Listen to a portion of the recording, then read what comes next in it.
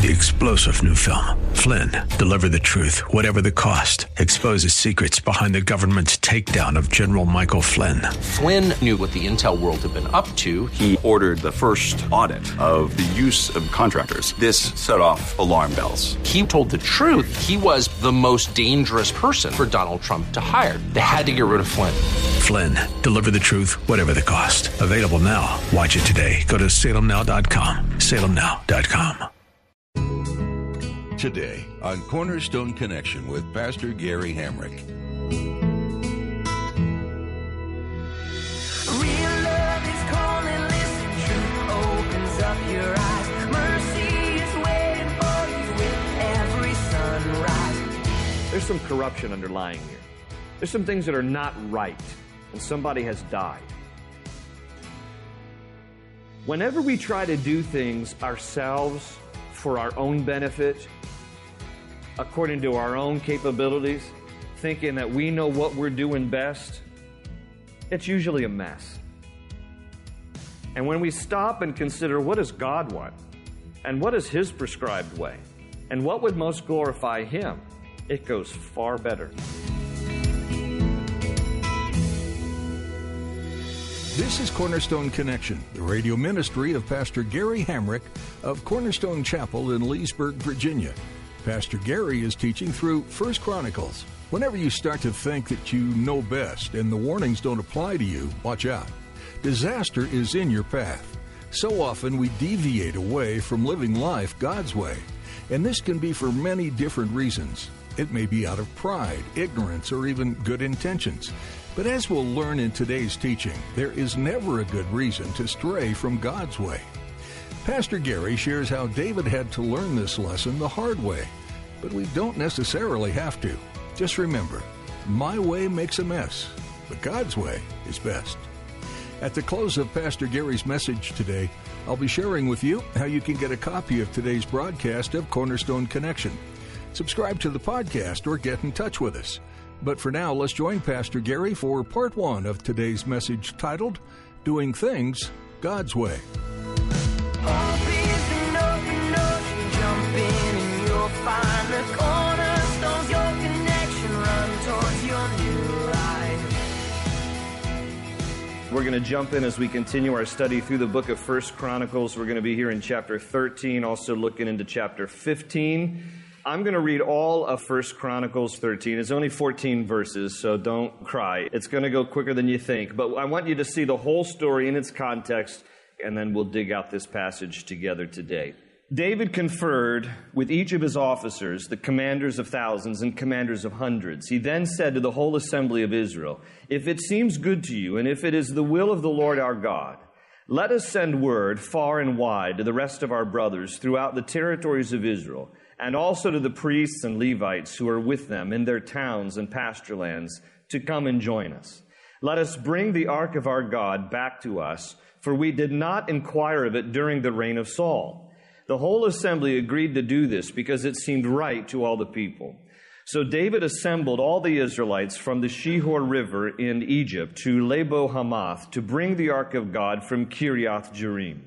David and all the Israelites with him went to Baalah of Judah, which also is called Kiriath Jearim, to bring up from there the ark of God, the Lord, who is enthroned between the cherubim, the ark that is called by the name. They moved the ark of God from Abinadab's house on a new cart, with Uzzah and Ahio guiding it. David and all the Israelites were celebrating with all their might before God, with songs and with harps, lyres, tambourines, cymbals, and trumpets.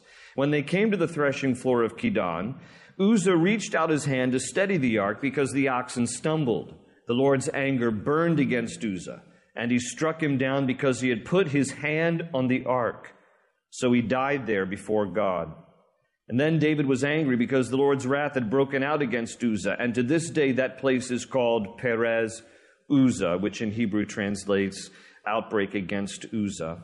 And David was afraid of God that day and asked, "How can I ever bring the ark of God to me?" He did not take the ark to be with him in the city of David. Instead, he took it aside to the house of Obed-Edom the Gittite. The ark of God remained with the family of Obed-Edom in his house for 3 months, and the Lord blessed his household and everything he had.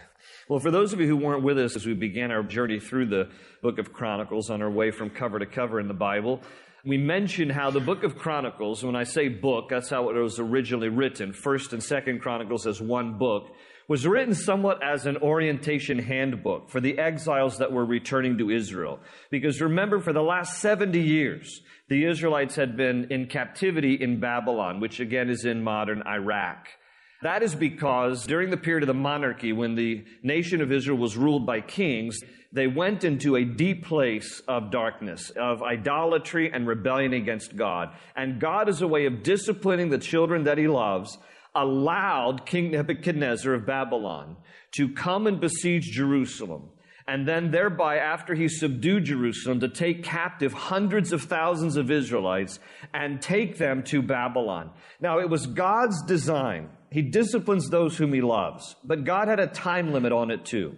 It was to be for 70 years. And so what God did was he deposed Nebuchadnezzar and he raised up another empire, the empire of Persia, a new king, Cyrus. And God put it on the heart of Cyrus to let the Israelites go back to their homeland. But it is 70 years later now. This is a second generation of Jews that have been born during the period of captivity who know nothing about Israel. And the older ones who do indeed make the 500-mile journey, though they will be few in number, will be the only ones to remember what the land was like and what the temple was like and what worshiping God was like. But the majority of those who return, and it's a small number indeed, it's only about 50,000 who go back to Israel. The majority of them have never been there. They don't know their forefathers. They don't know anything about the temple, the worship of God, the history of the kings, nothing. They are completely foreign in many ways in their own homeland.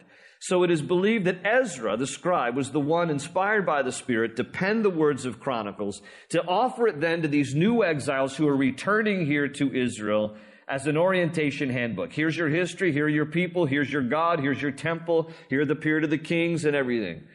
Now, as a result, as we go through Chronicles, it is because it is a summary of Jewish history, it's going to be repetitive in some ways from some of the things that we read in Samuel and Kings. This is one of these stories. We have to go back now in our minds to the time period, because Chronicles is reviewing history, to the time when David was king.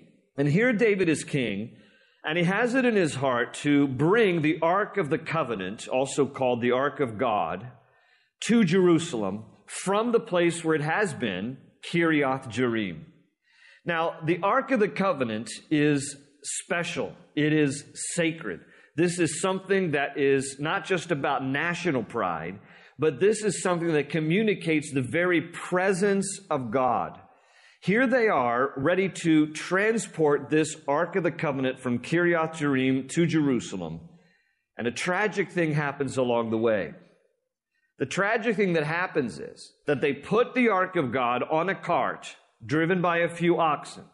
Two guys out front leading the oxen. One guy's name is Uzzah, another guy's name is Ahio. They're brothers. And the oxen get to a certain place in the journey from Kiriath Jearim to Jerusalem where they stumble. Oxen stumble, cart kind of shifts, the Ark of the Covenant starts to slide off of the cart, and Uzzah, doing what he probably thought was a noble thing, reaches back, steadies the Ark of the Covenant, but when he does, he touches this sacred article, and God strikes him dead. God kills him right there. Now, you have to imagine this is a great parade that is happening here with thousands of people lining the road. And when somebody dies in the middle of the parade, it kind of ruins it. You know what I'm saying to you? And here's Uzzah, now he's dead. So I have written a limerick in memory of Uzzah. I offer it to you. Here's how it goes. There once was a man named Uzzah who was numbered among the Juzah. He touched the ark, it was said, so God in reply struck him dead. Now Uzzah the Juzah is a loser. All right, so there you have. So don't applaud it. Don't encourage me. I'm a mess. Don't encourage me. But anyway, so there you have it. So a little limerick to Uzzah. So here he is. He reaches back. He touches it. God strikes him dead. God kills him right there on the spot. Now, we have to understand this story in light of a few questions that we're going to answer. Here's the first one. What exactly is the Ark of the Covenant? For those who may not be familiar, what is the Ark of God, the Ark of the Covenant? Number two, why were they transporting it from where it was to Jerusalem in the first place? Number 3, what was it that Uzzah did that was so wrong that God would kill him for it? And number 4, what did David do to remedy this situation? Because that's the other part of the story that we'll see later in chapter 15. First things first. Again, for those of you who are familiar with this, it'll be somewhat of a review. But the first thing we need to understand is, what is the Ark of the Covenant? The Ark of the Covenant, basically described for us in the book of Exodus, was a sacred article that God told Moses to build. And God was very specific about its design and dimensions. What we read in the book of Exodus is that it was made of acacia wood, and then it was overlaid with gold. The dimensions of this box were about 3 3/4 feet long, 2 1/4 feet wide, 2 1/4 feet high. The lid on this box, also called the atonement cover or the mercy seat, was made of solid gold with gold cherubim, which are angelic creatures fashioned on the top, on the lid. Now, these creatures here, these are basically small little versions of what angels, at least the order of the cherubim that the Bible talks about, may have looked like, with wings outstretched. God even said, he was specific about it, they should be outstretched, facing each other, heads down, wings touching. And then within this box, within the Ark of the Covenant, were kept articles to remind Israel of the history. The 10 Commandments were kept within it, a portion of Aaron's staff that had miraculously budded, and a sample of manna, which was the food that sustained the Israelites in their wilderness wanderings between Egypt and the Promised Land. And manna is just Hebrew for Krispy Kreme. And the importance of the Ark of the Covenant, though, is this, and this is the most important thing to understand. The importance of the Ark of the Covenant was that it represented the very presence of God. Because it says for us there, you saw it as I was reading through it, verse 6, that this was the place, the Ark of God the Lord, who is enthroned between the cherubim, the Ark that is called by the name. You know, even the Jews today, out of respect for the proper name of God, will not use the proper name of God. They will often just simply say Hashem, which means the name. We all know who we're talking about, the name of God, Hashem. Now, this, therefore, was a representation of the very presence of God, because God was enthroned between the cherubim. In other words, there were times where his presence would manifest, not in a physical way, but in a supernatural kind of a spiritual way, hovering over the Ark of the Covenant between the cherubim. 7 times in the Old Testament, it talks about how God is enthroned between the cherubim. Even Isaiah, in his visions, saw cherubim and also another order of angels, seraphim, encircling the throne of God. And so God's presence would sometimes manifest in a miraculous way over the Ark of the Covenant. So this was a very sacred object here to the Israelites. They didn't worship it, but it was something that represented the very presence of God, and therefore David wanted to relocate the Ark of the Covenant from where it was in Kiriath Jearim to Jerusalem, because he wanted the presence of God to be central to the nation. We're going to take the Ark of the Covenant from where it is to the capital city of the kingdom, because we want God to be central to all that we do. Now, why was it even in Kiriath Jearim to begin with? Why was it there? Why did it have to be transported from where it was to Jerusalem? Kiriath Jearim, by the way, about 13 miles from Jerusalem. For those of you who were with us in our study through Samuel, you remember how it got to Kiriath Jearim. But as a refresher or new information to some of you, here's how it got there to begin with. The Bible says to us that there was a particular war between the Philistines and the Israelites.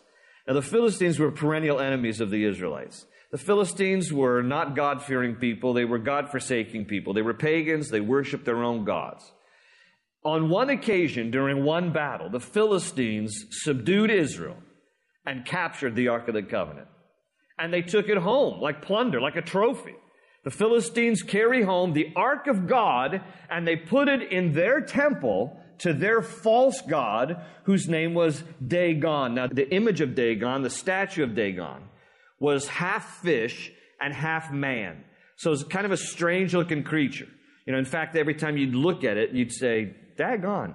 But anyway, so there they bring the Ark of the Covenant into Dagon, and they're worshiping Dagon. They've got the trophy. This is great. Well, God doesn't think it's so great.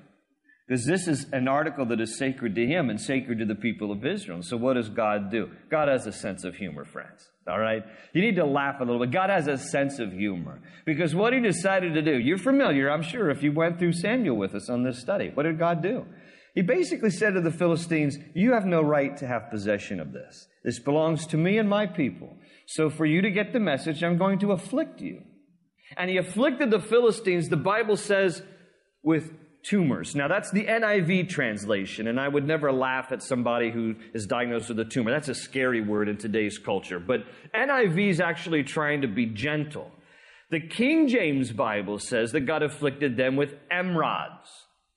You guys remember what the emrods were when we studied through Samuel? Emrods are hemorrhoids. That's funny, folks. I'm telling you what. That is just funny. God is going to say, all right, every time you sit down, you're going to remember this is not supposed to be something you hold on to. Send it back. Give it back. And all the Philistines end up getting these hemorrhoids. This is just funny stuff. Now, the new people are like, I can't believe he just said this. And so, all right, let me just get to the bottom of this. And, all right, I'll bring it to an end. Just bear with me. I'm just saying all this in preparation for the next part here. Anyhow, here we go. All right, let's move on.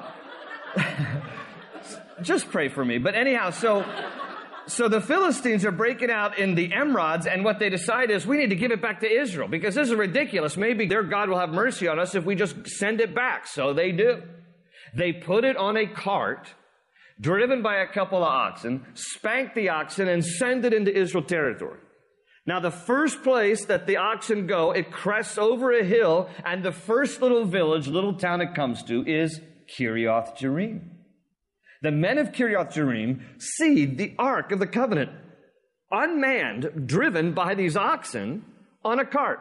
And they're all excited. This is wonderful. God has brought back the Ark of the Covenant, the sacred object, to the nation of Israel. They offload it, and they take it to the house of a guy by the name of Abinadab, who happens to be a priest, living there in Kiriath Jearim.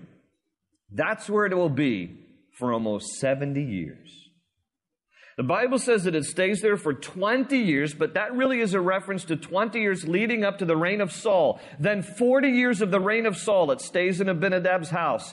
And then the reign of David. We're about 7.5 years into the reign of David. And he says we need to bring up that ark from Kiriath Jearim to Jerusalem. 20 years, 40 years, 7.5 years, 67.5 years. Almost 70 years it was at this one guy's house. David says, we need to make God central to the nation. And I'm going to go get the Ark of the Covenant. Now, Chronicles doesn't give us the number, but Samuel does. 2 Samuel 6 tells us he gathers 30,000 of the Israelites to Kiriath Jearim for this great and grand parade back to Jerusalem with the Ark of the Covenant. So I want you to imagine the streets lined with 30,000 people.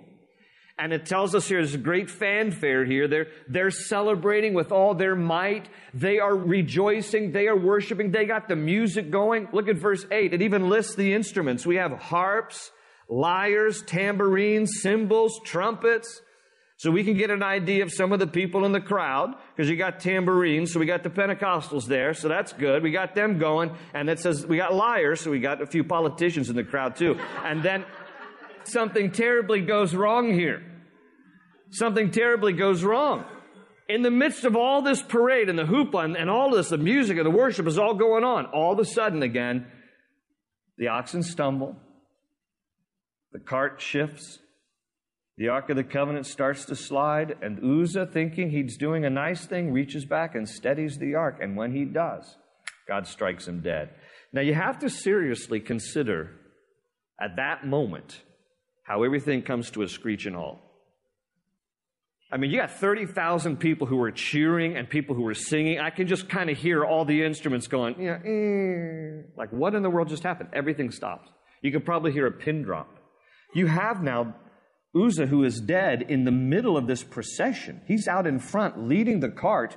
The Ark of the Covenant is on the back of the cart. He's dead now. And what happens is the Bible says that David experiences, the Scripture reflects, two emotions. His first emotion is anger. It says David is angry. He's angry, no doubt, because he's angry that God has killed him. He's experiencing emotion here. Listen, God is a big God. If you've ever been angry with God, I'm not encouraging you to be angry with God, but I'm just letting you know God can take our emotions. And sometimes you might be angry with God because you don't understand what has happened here. David was angry with God. God can take his emotions. God can take your emotions. The second emotion we see, though, is he was afraid of God. It says in the passage, and then he was afraid because he thought, well, then how can I ever bring up the Ark of the Covenant? If God's going to be killing everybody that I use to bring up the Ark, how am I ever going to relocate this properly? And he's afraid of God. He's like, I don't want anybody else to die. He's angry and afraid. So what does he do? Bible says then that he says, all right, we're not going to go any further. We're going to take the Ark of the Covenant, and we're just going to put it off on the side of the road here. Nearest house was a guy by the name of Obed-Edom. We're going to put it at Obed-Edom's house. We're going to park it there. Bible says it stays there 3 months while David just seeks the Lord. What went wrong? What in the world happened here? He doesn't understand. Now, we have the perspective of Scripture to understand what's going on here. What's going on here is that there's some flesh involved in this. And when I say flesh, what I mean is there are some people in this scene who are doing things their own way, not God's way. And they are doing it for their own benefit, not God's benefit. Now, I know that they've incorporated worship in this whole thing, but don't misunderstand. You know, worship doesn't just cover over corruption that might be underlying. There's some corruption underlying here. There's some things that are not right, and somebody has died. Whenever we try to do things ourselves for our own benefit, according to our own capabilities, thinking that we know what we're doing best, it's usually a mess. And when we stop and consider what does God want, and what is His prescribed way, and what would most glorify Him, it goes far better. Here's some of the flesh we see involved in this scene here. First of all, they're transporting it the wrong way. They're not supposed to transport the Ark of God, this sacred article, on a cart that is hauled by a couple of oxen. That is not God's prescribed way. What was God's prescribed way? Many of you know this as we made our way up to this point through the Bible. God had a prescribed method of transporting the Ark of the Covenant, and it was this. It was only to be carried by the priests. That's the Mosaic law. Only the priests were to carry the Ark of the Covenant, and they were to carry it by hoisting it on their shoulders. There were rings on the sides of the Ark through which poles were passed, and then the priests would hoist the Ark of the Covenant, holding the poles up on their shoulders.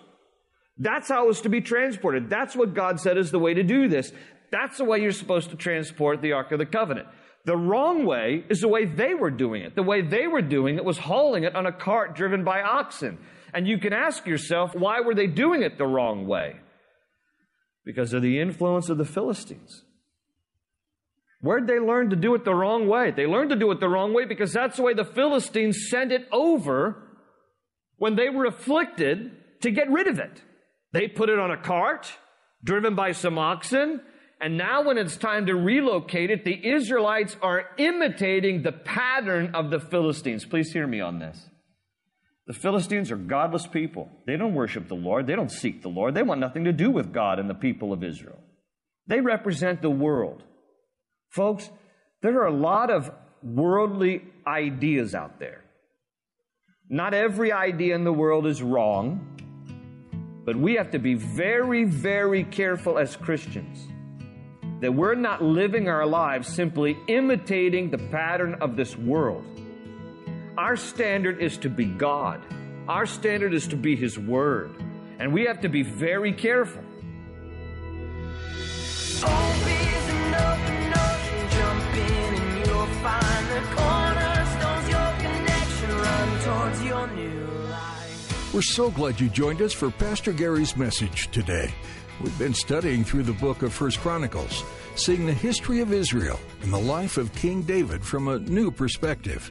We hope you continue to join us as Pastor Gary takes us verse by verse through this Old Testament book. If you'd like to learn more about Cornerstone Connection, visit our website at cornerstoneconnection.cc. There you'll also be able to hear more teachings from Pastor Gary in this book and several others. We'd also like to tell you about our mobile app. You can have Bible-based, God-revealing teachings with you wherever you go when you download our app to your iPhone, iPad, or Android. It's always great to add some encouraging words to your day, especially when the busyness and stress of each day weighs you down. You'll also find us on Facebook, Instagram, and Twitter. When you like and follow us on social media, you'll have some great encouragement added to your newsfeed. We'd love to connect with you, too. Feel free to give us a call at 703-771-1500 and let us know how we can be keeping you in our prayers. That number, once again, is 703-771-1500.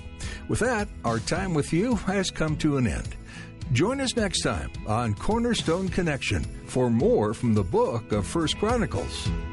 They say you're a wandering soul, that you've got no place to go, but still you know,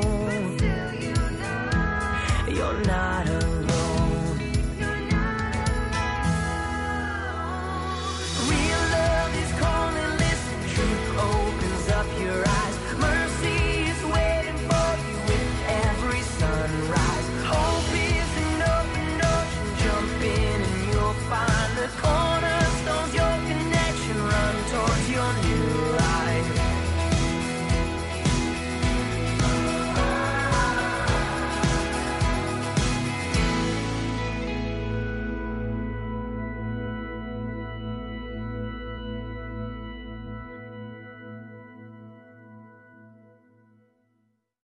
Three-star General Michael J. Flynn, head of the Pentagon Intelligence Agency, knew all the government's dirty secrets. He was one of the most respected generals in the military. Flynn knew what the intel world had been up to. He understood its funding. He ordered the first audit of the use of contractors. This set off alarm bells. The explosive new documentary, Flynn, Deliver the Truth, Whatever the Cost, uncovers the facts behind this scandal. Flynn told the truth. He was the most dangerous person for Donald Trump to hire. I find out the worst enemy that I'm going to face in my life is right here in America. They took my assessment and they wanted me to change it. And I was like, I'm not changing it. They had to get rid of Flynn. With in-depth interviews, archival footage, and never-before-seen personal records of the man behind the headlines. I just felt like I was drowning. Flynn, Deliver the Truth, Whatever the Cost. Available now. Watch it today. Go to salemnow.com. salemnow.com.